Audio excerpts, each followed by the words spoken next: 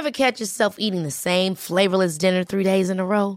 Dreaming of something better? Well, HelloFresh is your guilt-free dream come true, baby. It's me, Keke Palmer.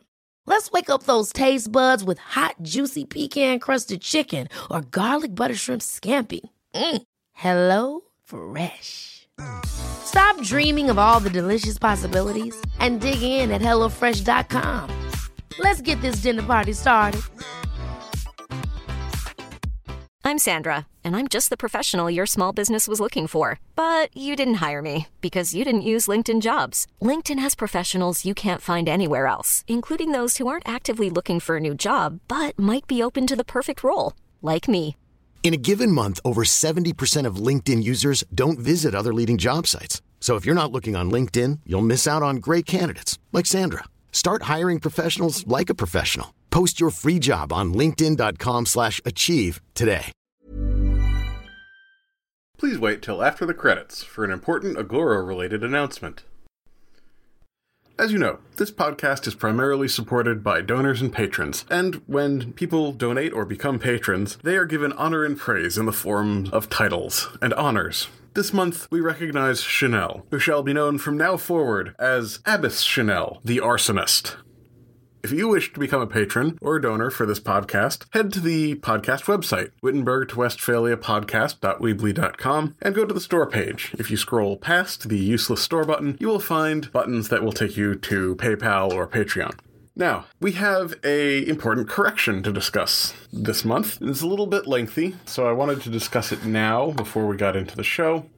Listener Benjamin Sendler got in touch to discuss the podcast footnote about the Rhodanite Jewish merchants that we talked about in the last episode. He had some concerns about the way I presented the material and some corrections and clarifications, and we've discussed them, and I just wanted to share with you all the product of that discussion. The first point of clarity is that I made it sound like the different Jewish communities were disagreeing over theological issues, potentially. That wasn't the case. It wasn't so much a disagreement as much as it was a differing levels of contact. McCormick, in his book, presented this in terms of different economic spheres. The Jews in Spain were likely involved in trading with North Africa and along the North African coast, whereas the Jews in Francia would have had trouble engaging directly with the Arab world, and so they tended to communicate with the Arab world via the trade contacts between Francia and Egypt through Venice. What ended up happening was that the Jews in Spain had direct contact with Baghdad, whereas the Jews in Francia had better contact with the Jews in the Levant, which was right by Egypt. And there were differing schools, Jewish schools in those two locations as it happened. And so the attacks tended to resolve themselves into just going to different sources to resolve disputes. Now, these two schools did have theological disputes, but they weren't really major, so it's not like there was some sort of religious war going on, which leads to the next point, which is the dispute in southern France between the émigré Spanish Jews and the Jews of Provence. I may have made that sound like it was happening in the early Middle Ages. That was actually part of an event called the Maimonides controversy. I didn't really want to go into a full explanation, and I don't now either, because it's actually pretty long and complicated. Suffice to say that Maimonides was a Jew from Spain who eventually moved to North Africa, whose biggest contribution was sort of reconciling Aristotelian logic with the Torah as he saw it. And Maimonides is now considered one of the leading lights of Jewish theology, but of course at the time he was considered a horrible heretic by some people. So the Jews from Spain were supporters of Maimonides, the Jews from Provence in southern France were not. This erupted into a lot of intracommunal conflict. My sources, I haven't delved really deeply into the Maimonides controversy. I'm going to later, but we haven't talked about religious minorities yet, so I haven't had a chance to do the research. My sources that I have consulted supported the story of the Jews getting the secular authorities involved themselves. Apparently there's some controversy about that aspect of things. Some scholars say that it was, this was at the same time that the Cathar heresy was being investigated by the Inquisition, and the Inquisition may have just gone after the Maimonidean Jews on their own because they were, primed to do that kind of thing. Certainly both versions of the story make sense to me, so I'm going to have to do more research myself and get back to you guys on that. The point is, though, that just from the way I've said this, the Maimonides controversy happened way later than the period that I was talking about in the last episode. I really didn't mean to imply that the minor economic sphere issue in the 8th century led directly to the Maimonides controversy. Certainly, that's an interesting hypothesis, but there's no support for it. It was centuries later, and, you know, the economic situation had thoroughly changed by then. So just wanted to clarify that point. One interesting thing that I was completely unaware of is that there weren't really rabbis in the 8th century in France. This is really interesting. I had no idea, but there were no yeshivas at that point. They were still in the process of being founded and spreading out from the Middle East, from the Levant, and Baghdad, I guess. So Benjamin pointed that out to me, that when I said that the rabbis of Paris were in touch with the rabbis of the Levant, that was incorrect, because there were no rabbis in Paris as we would recognize them. I just meant to imply, like, the leaders of the community, and apparently they weren't rabbis. So that's interesting. I learned something, so that's cool. The overall point that I was trying to make was essentially that A, there is no international Zionist conspiracy, and as such, the Rodinite story presented by Ibn Khaldun does not support the existence of one. But the second part of this is that, despite the fact that there is no international Zionist conspiracy, Ibn Khaldun's source remains valid and useful in determining the shape of economic activity in the early Middle Ages, as well as giving us some insight into what was going on with the Jews at the time. Even if the Jews weren't some sort of organized Rodinite tribe controlling international trade, and the slave trade in particular, there were Jews involved in trade, and long-distance trade was happening. So that's really the point, and I think that that's amply supported by the arguments made by McCormick. I may have done a disservice to that hypothesis with that aside, but I was trying to get through it quickly. Just to review, the main support for my argument was that Ibn Khaldun, who was writing from the Caspian Sea region, gave a very detailed and kind of professional review of the economic geography of the Caliphate, and he put forward this idea that the Rodinites were a thing that existed and that they were controlling trade, and there may have been some group of people called the Rodinites in the Caspian Sea region. The skeptical attack on the concept of the Rodinites, as he presents it, is just that no one else mentions them. On the other hand, there are plenty of sources that mention other Jews involved in long-distance international trade. So the idea that there were Jews involved in international long-distance trade is well supported by documentary evidence. The idea that they were some sort of cabal or tribe that was controlling international trade is not supported. So, I hope that all makes sense. I hope you all appreciate those clarifications. And I just want to thank Benjamin Sendler, who brought all this to my attention. I really do enjoy these conversations and clarifications. They make me better, and I do enjoy the subject matter, so this is great. And I should just say that Mr. Sendler is an author. He's written a textbook called The Chosen Path, which is available, and you guys should check it out. It seems interesting. I'm looking forward to reading it when I get to that point in the show. Okay, and with that, let's get to the show.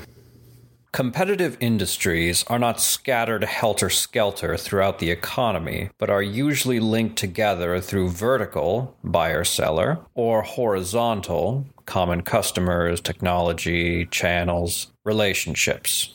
Nor are clusters usually scattered physically. They tend to be concentrated geographically. One competitive industry helps to create another in a mutually reinforcing process. Japan's strength in consumer electronics, for example, drove its success in semiconductors toward the memory chips and integrated circuits these products use. Japanese strength in laptop computers, which contrasts to limited success in other segments, reflects the base of strength in other compact portable products and leading expertise in liquid crystal display gained in the calculator and watch industries. Once a cluster forms, the whole group of industries becomes mutually supporting. Benefits flow forward, backward, and horizontally. Aggressive rivalry in one industry spreads to others in the cluster through spin-offs, through the exercise of bargaining power, and through diversification by established companies. Entry from other industries within the cluster spurs upgrading by stimulating diversity in R&D approaches and facilitating the introduction of new strategies and skills. Through the conduits of suppliers or customers who have contact with multiple competitors, information flows freely and innovations diffuse rapidly. Interconnections within the cluster, often unanticipated, lead to perceptions of new ways of competing and new opportunities. The cluster becomes a vehicle for maintaining diversity and overcoming the inward focus, inertia, inflexibility, and accommodation among rivals that slows or blocks competitive upgrading and new entry. Quote from The Competitive Advantage of Nations by Michael Porter, published in the Harvard Business Review. Quote read by Gary Girard of the French History Podcast. Everyone's right and no one is sorry. That's the start and the end of the story. From the sharks and the jets to the call in the morning.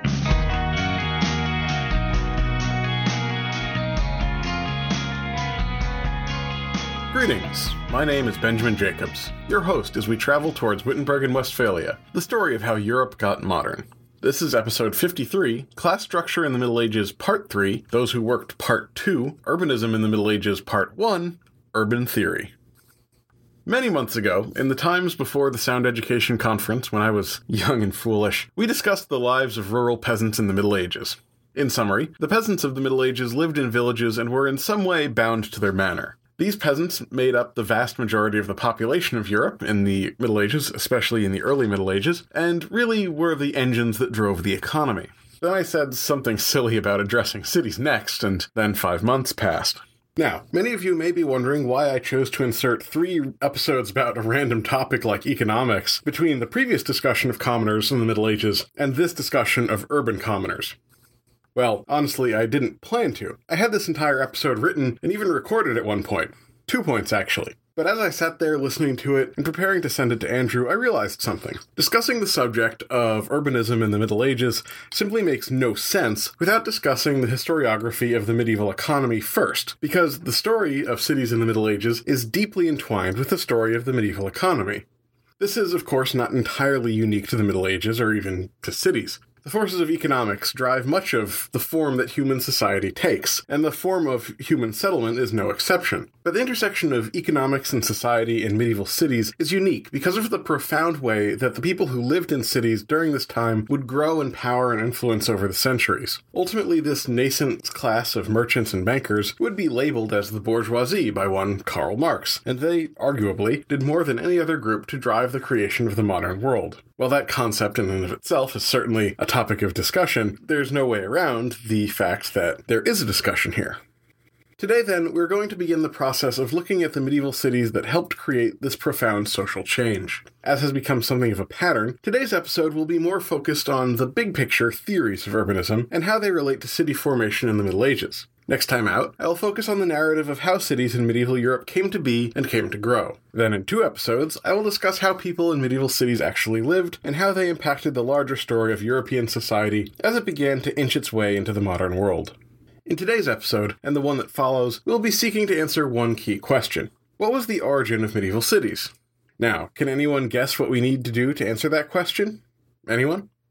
If you said, we need to go back to the Roman Empire, that's a good guess, but that'll be next time.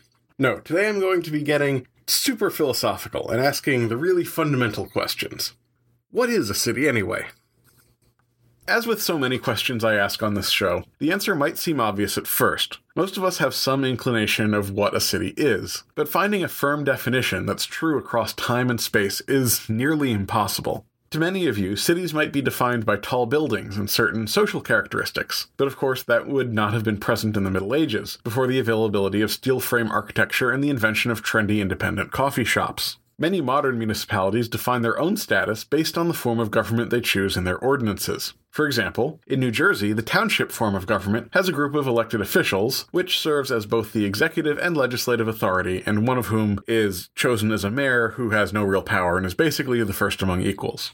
By contrast, the City Act of 1987 provides for a directly elected mayor who serves a 4-year term and for a council that consists of 7 members, 6 elected from 2 wards and staggered for 3-year terms and 1 elected at large for a 4-year term. There are 3 councilmen in each ward and 1 council member from each ward for an election every year. The mayor is the chief executive and votes only to break a tie. The mayor has veto power over all portions of any ordinance subject to override by 2/3 vote of the council. The act also provides for the delegation of executive responsibilities to a municipal administrator.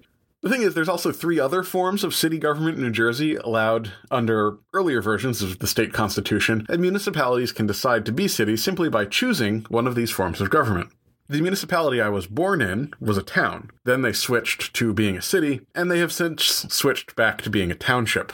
Nothing about this town has really changed since the 1960s, so this is all very amusing.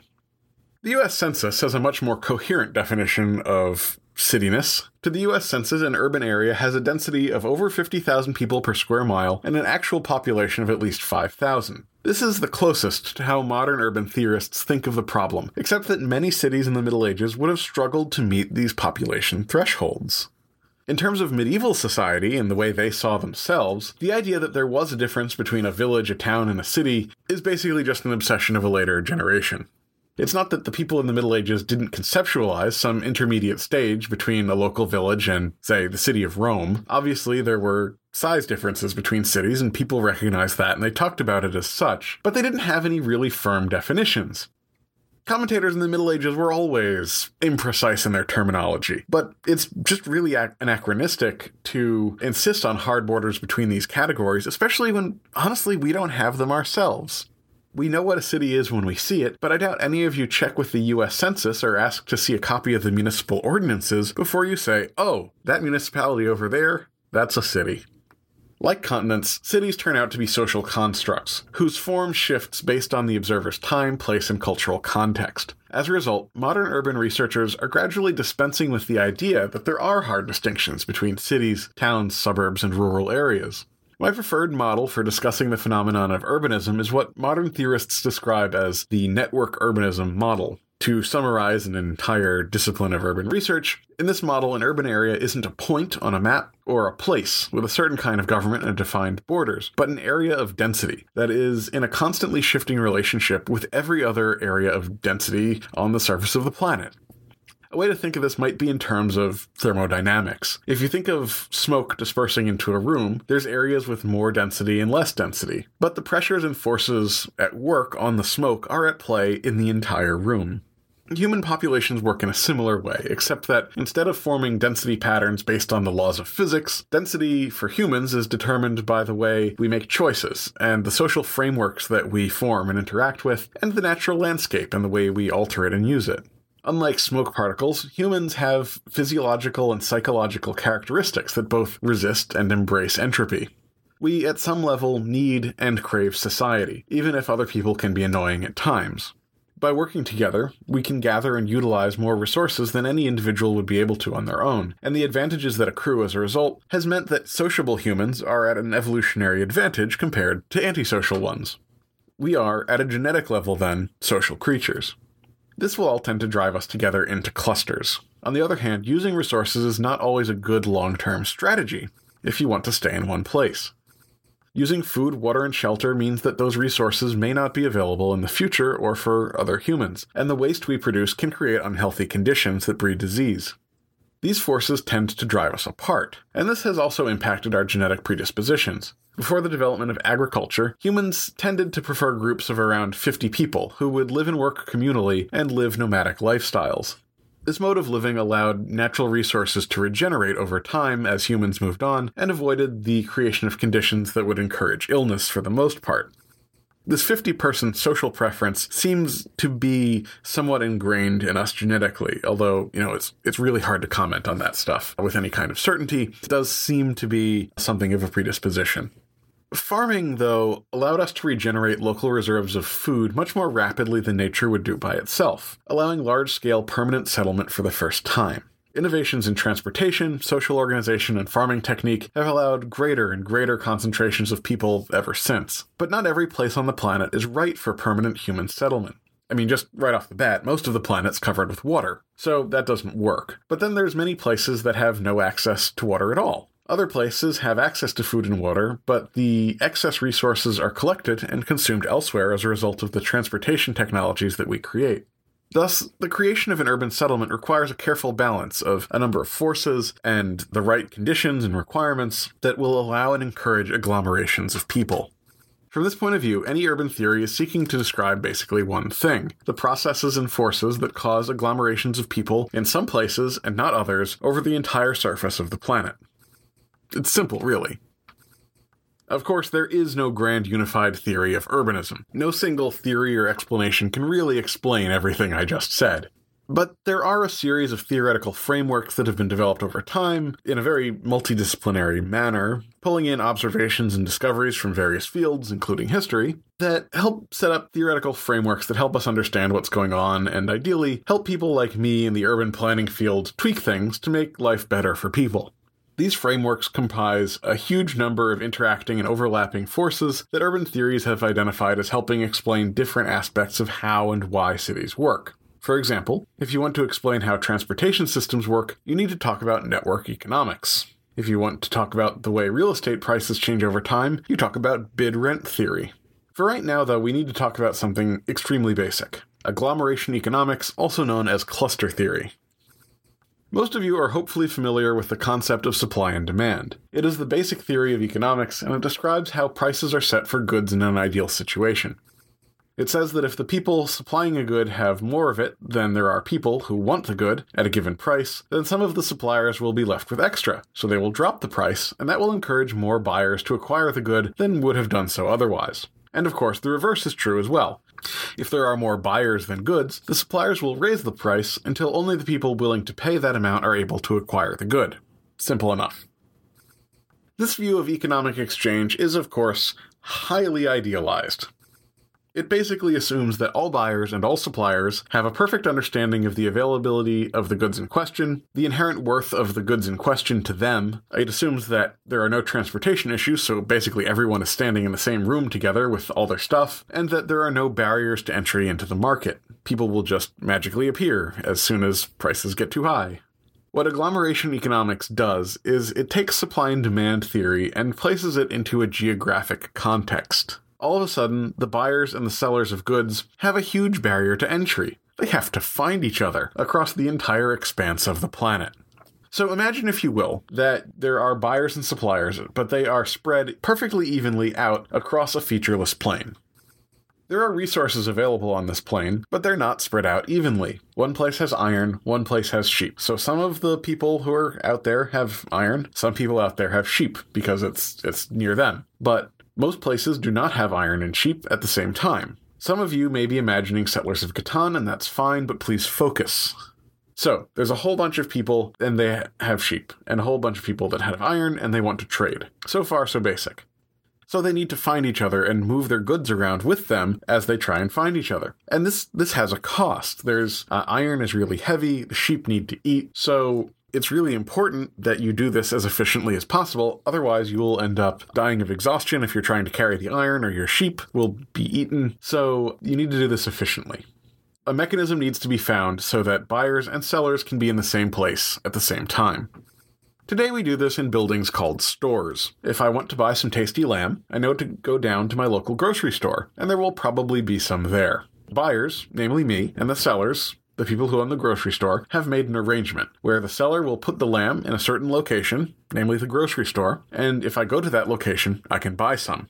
But there is one more complicating factor to consider.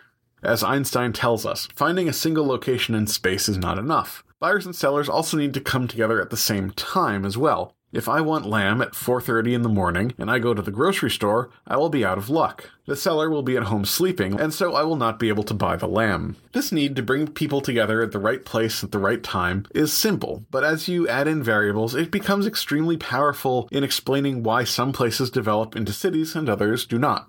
If there is a thing that is going to bring people together to a place, and that place has all the other variables needed to sustain a population, that place is likely to start gathering people together. As people agglomerate into a relatively small area, it becomes increasingly efficient to conduct economic activity in that location.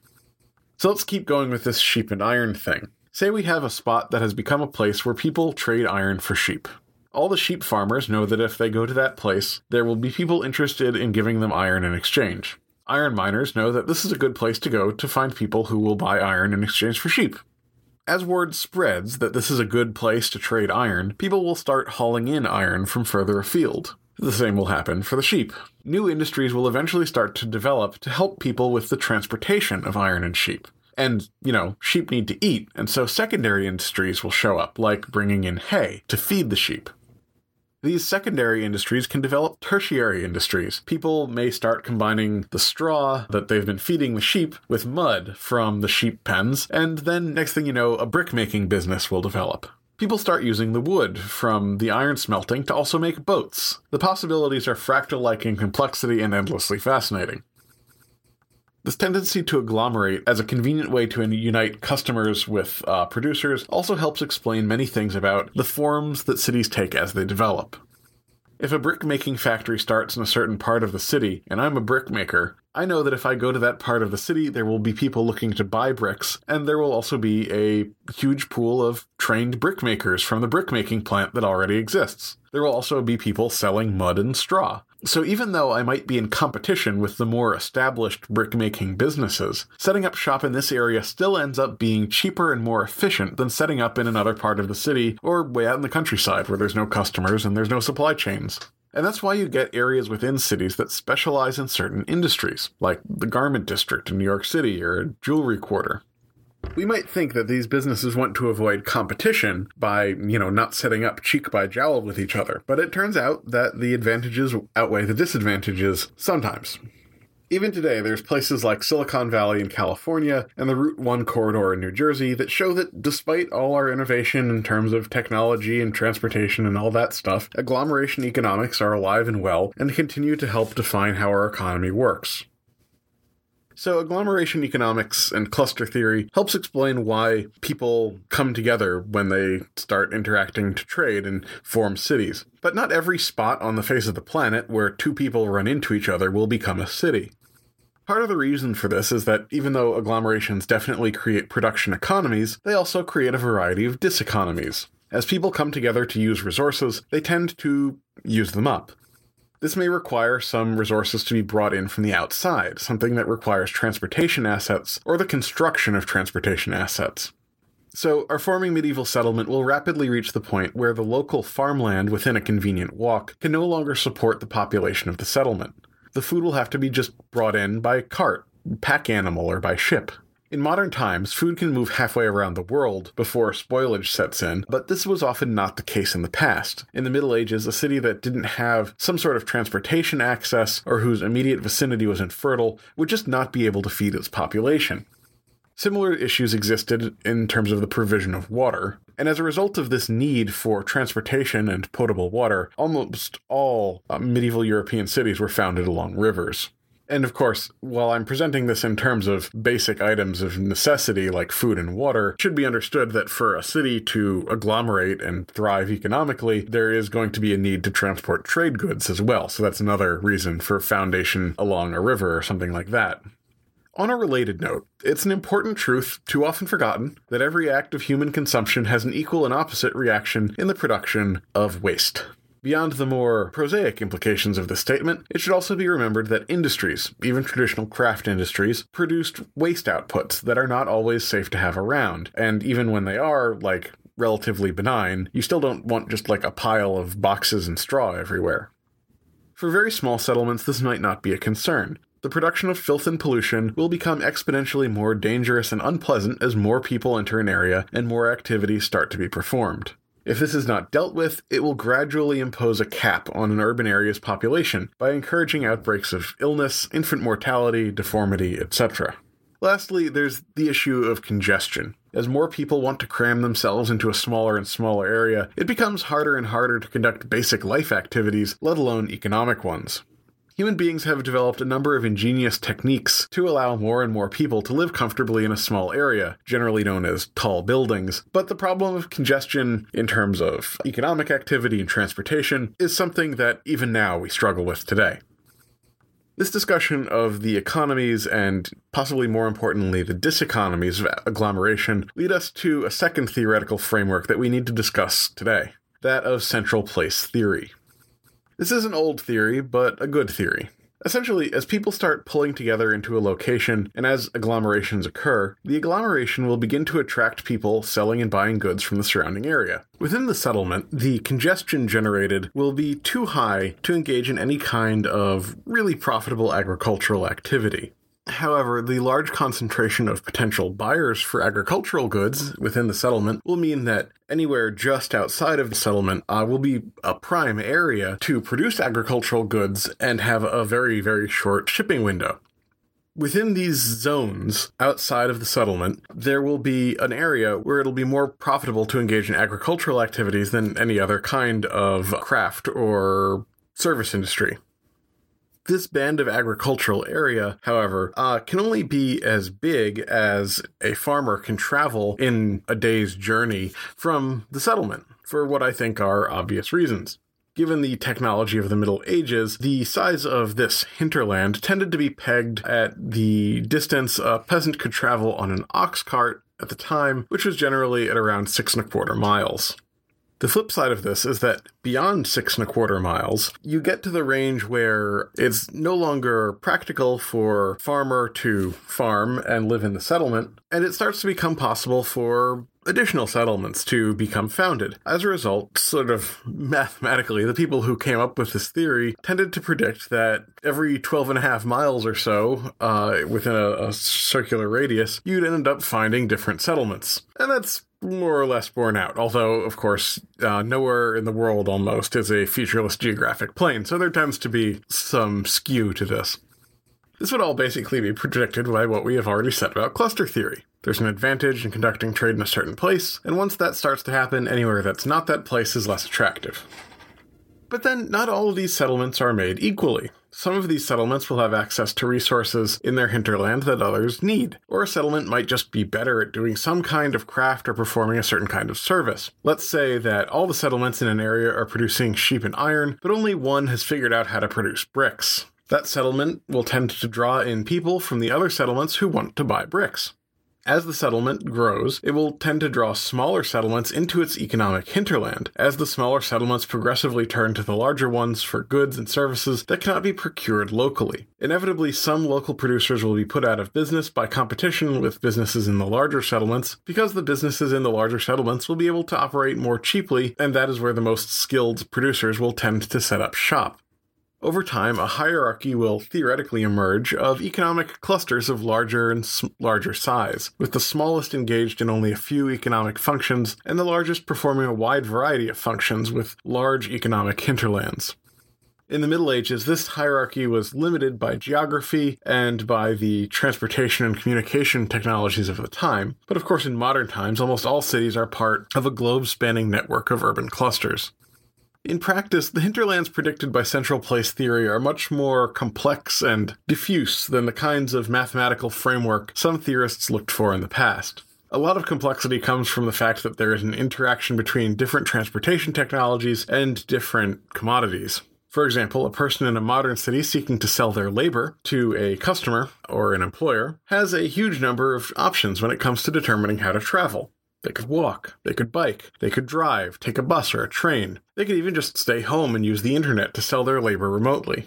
For goods that need to be moved physically along a supply chain, there are still numerous options like trains, water shipment, or air freight that can be taken into account. The urban clusters that develop large competitive advantages in modern times can be thought of as having multiple overlapping hinterlands, specific to what modes of transportation are most appropriate for a given commodity. Clusters with a smaller number of functions tend to focus on one or two commodities and tend to only have a smaller number of hinterlands, if you will.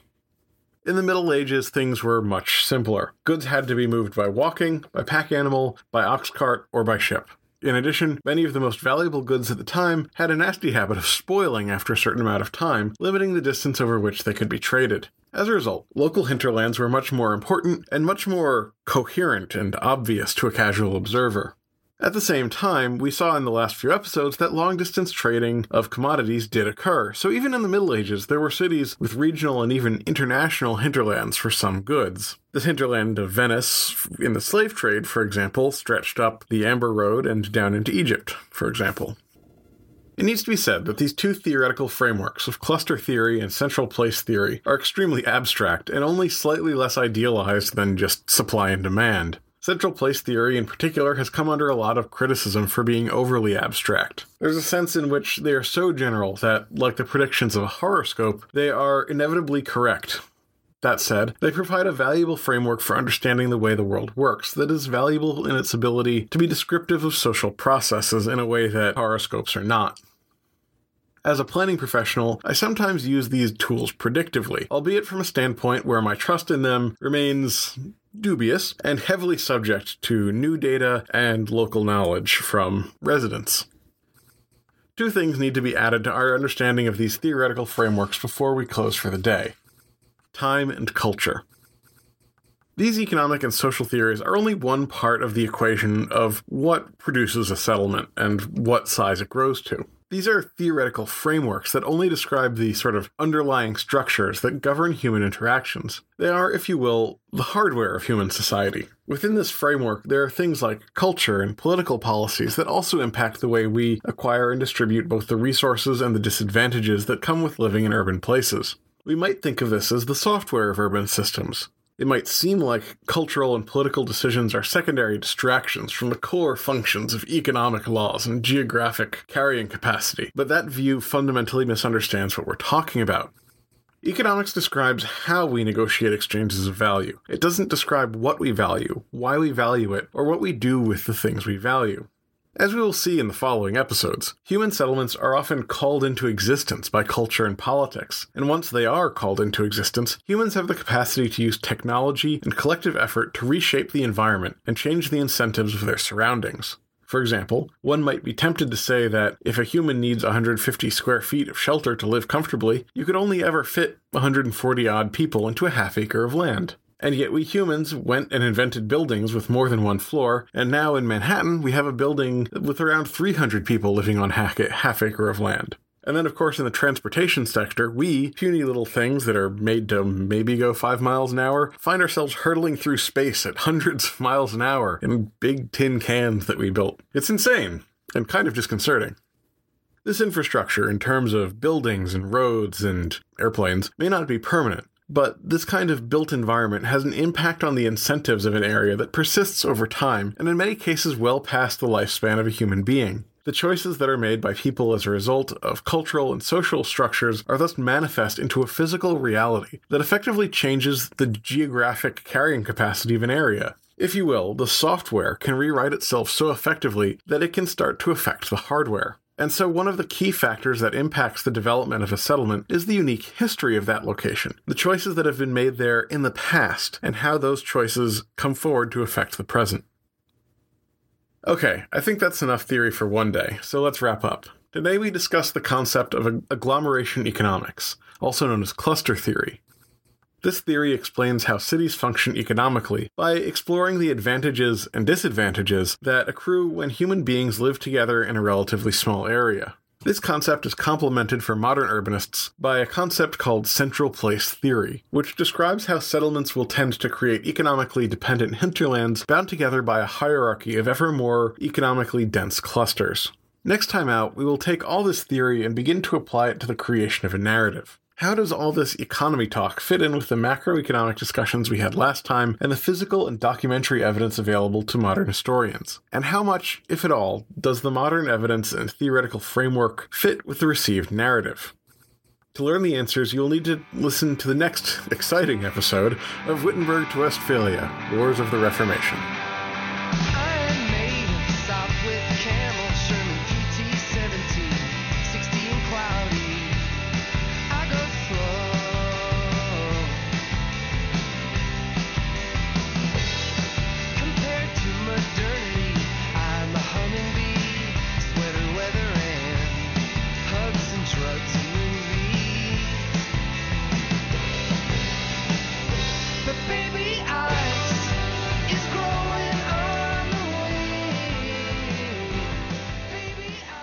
And that is why tableware was so important for the founding of the country. Oh, that is fascinating. I can't believe you learned that from a podcast. The world really needs more outlets for this sort of infotainment. Everybody stop what you're doing and listen! What? What? This is not a drill. You asked for more outlets for high-quality infotainment, and you're going to get more than you can handle. The Agora Podcast Network is bringing together names like Mike Duncan, David Crowther, and Kevin Stroud to the same place at the same time at a convention devoted to educational podcast content. No way! On June 29th, from 11 a.m. to 7 p.m., Agora is bringing you the Intelligent Speech Conference at the Norwood Club, located at 241 West 14th Street, New York, New York. Will it just be those three? No! In addition to Mike Duncan of the History of Rome and Revolutions, David Crowther of the History of England, and Kevin Stroud of the History of English, many of your favorite Agora Podcast Network hosts will be there, including Royfield Brown of Mid-Atlantic, Xander and Eric Fogg of Reconsider, Steve Guerra of the History of the Papacy podcast, Cloud Myron Gooser of the Cannonball podcast, Aziz Al-Duri of the History of Westeros, Raven of the Tiny Vampires podcast, and Benjamin Jacobs of Wittenberg to Westphalia. Wow, those are all amazingly talented individuals. Really talented individuals. Some of them are amazingly talented, even more than others. But surely there are too many for one day. Have you never been to a convention before? There'll be 3 conference rooms featuring panels, talks, and laser tag. Well, okay, there won't be any laser tag, but definitely a full day of panels and talks from a dozen of the best podcasters on the planet. That does sound good. But what if I get hungry? Relax. The $175 tickets will include dinner with your favorite podcasters. And the $125 tickets will include access to the Norwood Club for the day. Wow, I'm sold, but how do I get there? The Norwood Club is conveniently located near a variety of exciting subway stops. If you want to drive your car in Manhattan for some reason, you can do that too, but parking is expensive. I recommend the train. What an amazing idea! And some fine urban planning knowledge. But does this Manhattan have anything to do other than the convention? Are you kidding? Oh, you're not kidding. Okay. Well, Manhattan is one of the most exciting places on the planet, and the Norwood Club is located on the borders of Greenwich Village, one of the key cultural destinations in the city. Only a few long blocks from the High Line, and a short subway ride from dozens of museums, restaurants, and shopping. Make it a weekend trip and have an amazing time. Wow, I'm booking my hotel now. Where can I get tickets to Agora's Intelligent Speech Conference? To go to the conference and see Mike Duncan, David Crowther, and Kevin Stroud live and in person, simply go to intelligentspeechconference.com. Awesome! Oh, awesome! Just for the record, they're both giving a thumbs up. You can't see it because it's an audio medium, but I just thought you should know because it's very impactful. But remember, Mike Duncan, David Crowther, and Kevin Stroud, together in the same place at the same time. And to learn more, you can go to intelligentspeechconference.com.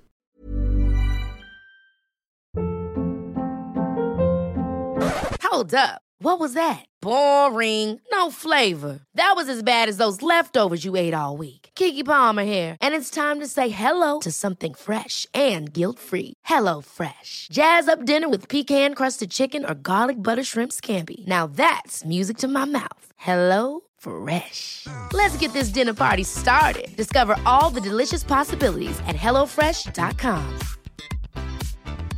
When it comes to your finances, you think you've done it all. You've saved, you've researched, and you've invested all that you can. Now it's time to take those investments to the next level by using the brand behind every great investor, Yahoo Finance. As America's #1 finance destination, Yahoo Finance has everything you need, whether you're a seasoned trader or just dipping your toes into the market. Join the millions of investors who trust Yahoo Finance to guide them on their financial journey. For comprehensive financial news and analysis, visit yahoofinance.com, the #1 financial destination, yahoofinance.com.